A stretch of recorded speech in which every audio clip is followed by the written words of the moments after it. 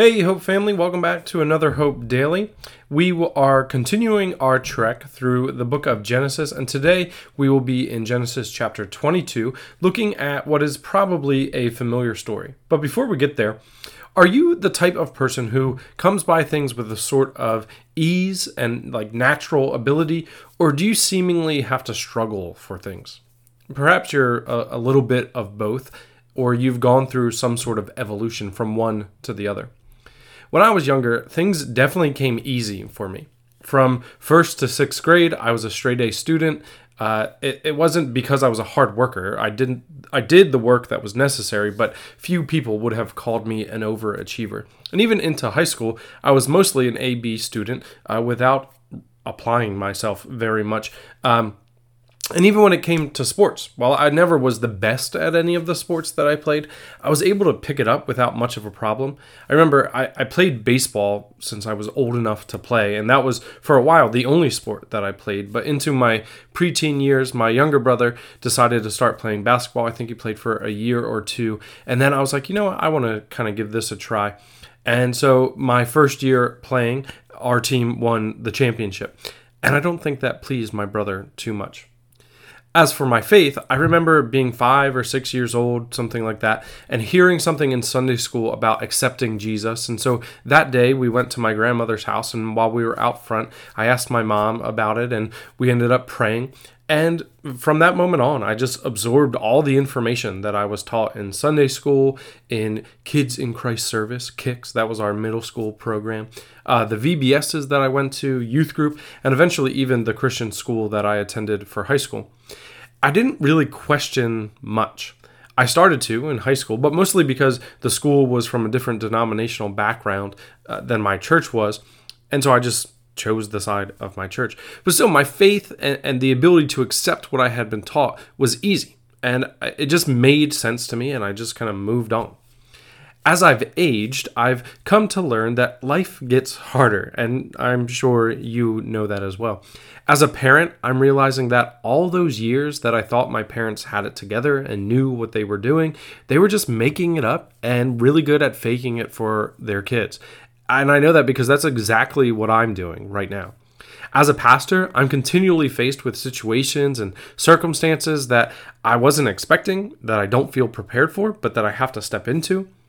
And even as I went into Bible college at Cairn University, I encountered new traditions and strands of Christianity. And that has continued very much so since graduation, and it's challenged a lot of what I originally held as easy and obvious. And at some level, I assume that we all have experiences like this, even if the details differ. Life is a struggle. But because we don't always air our struggles for others to see, it's easy to look at others and assume, well, they've got it all together. Life comes easy for them. Meanwhile, I have to struggle for everything. We can even start to resent others when life seemingly is easy for them and we're struggling. We can become envious, much like my younger brother probably was that year that we won the basketball championship. And I think this is true as Christians in our faith realm as well. I feel like I'm constantly battling different ideas and trying to make sense of things, and I see others who seem to just have everything settled, and they are sure of everything that they believe, and I wonder, will I ever settle like that? Will I ever not have these nagging questions or even doubts? But it's because of that experience that I really appreciate this story of Jacob so much. So let's read Genesis chapter 32, verses 24 to 32. Jacob was left alone, and a man wrestled with him until daybreak. When the man saw that he could not defeat him, he struck Jacob's hip socket as they wrestled and dislocated his hip. Then he said to Jacob, "Let me go, for it is daybreak." But Jacob said, "I will not let you go unless you bless me." "What is your name?" the man asked. "Jacob," he replied. "Your name will no longer be Jacob," he said. "It will be Israel, because you have struggled with God and with men and have prevailed." Then Jacob asked him, "Please tell me your name." But he answered, "Why do you ask my name?" And he blessed him there. Jacob then named the place Peniel, "For I have seen the face of God," he said, "yet my life has been spared." The sun shone on him as he passed by Penuel, limping because of his hip. That is why, still today, the Israelites don't eat the thigh muscle that is at the hip socket, because he struck Jacob's hip socket at the thigh muscle. So here is Jacob wrestling with God, and God blesses him for that. He changes his name from Jacob to Israel, and his 12 sons become the tribes of Israel. They take on his name. This nation is now known as Struggles with God. And they do. We know the rest of the story, Exodus and into even the days of the judges and the kings and into exile, that Israel continues to struggle with God. And yet, Jacob, when he struggles with God in a very real way, he does leave with a limp, but he leaves with a blessing as well. That there's something about this Jacob that his life was probably more difficult than it needed to be. We go back a couple chapters where before he was even born, it was prophesied that he would receive the blessing, that being the younger brother, he would reign over the older brother. This promise of being a great nation that was first given back to Abraham would come to fruition through Jacob. That was determined before he was even born, and presumably there was some way that he could have lived into that with ease. But instead he took the hard route, even from the moment of his birth, where he was Jacob, the heel grabber. And he wrestled with men through the rest of his life. He wrestled with his brother Esau. He wrestled with Laban. His marriage became a wrestling match. His parenting became a wrestling match. Life didn't come easy for Jacob, for Israel. He struggled, and he struggled with God. He couldn't accept the promises that God had given him and just trust that this would happen in God's own way and God's own timing. Instead, Jacob felt like he had to strive and struggle to get what was coming to him. And instead of being reprimanded, God blesses him.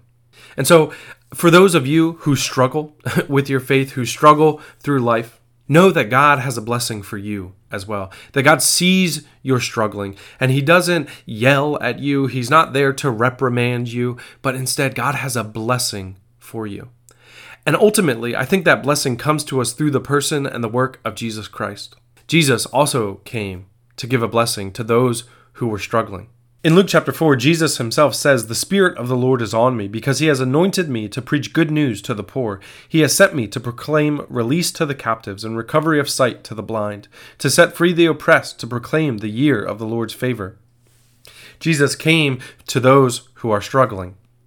It is not the healthy who need a physician, but the sick. And Jesus came to heal and to free those who are sick and enslaved, those who are struggling. In Matthew chapter 11, Jesus says, "Come to me, all of you who are weary and burdened, and I will give you rest. Take up my yoke and learn from me, because I am lowly and humble in heart, and you will find rest for your souls. For my yoke is easy, and my burden is light." We don't have to be envious of those who seemingly have life easy. Things come easy to them, and we have to struggle for everything. Instead, we can recognize that the same offer is there for us, that is there for them and for everyone, that Jesus came specifically for those who are struggling. And in Jacob, we see that it is actually good to struggle with God, that God will bless us for that. But we don't have to always live in that struggle, that we can enter the rest that we have through Jesus Christ. That the yoke of slavery, the yoke of struggle has been removed from us. And we can take on the yoke of Jesus, which is easy, and His burden is light.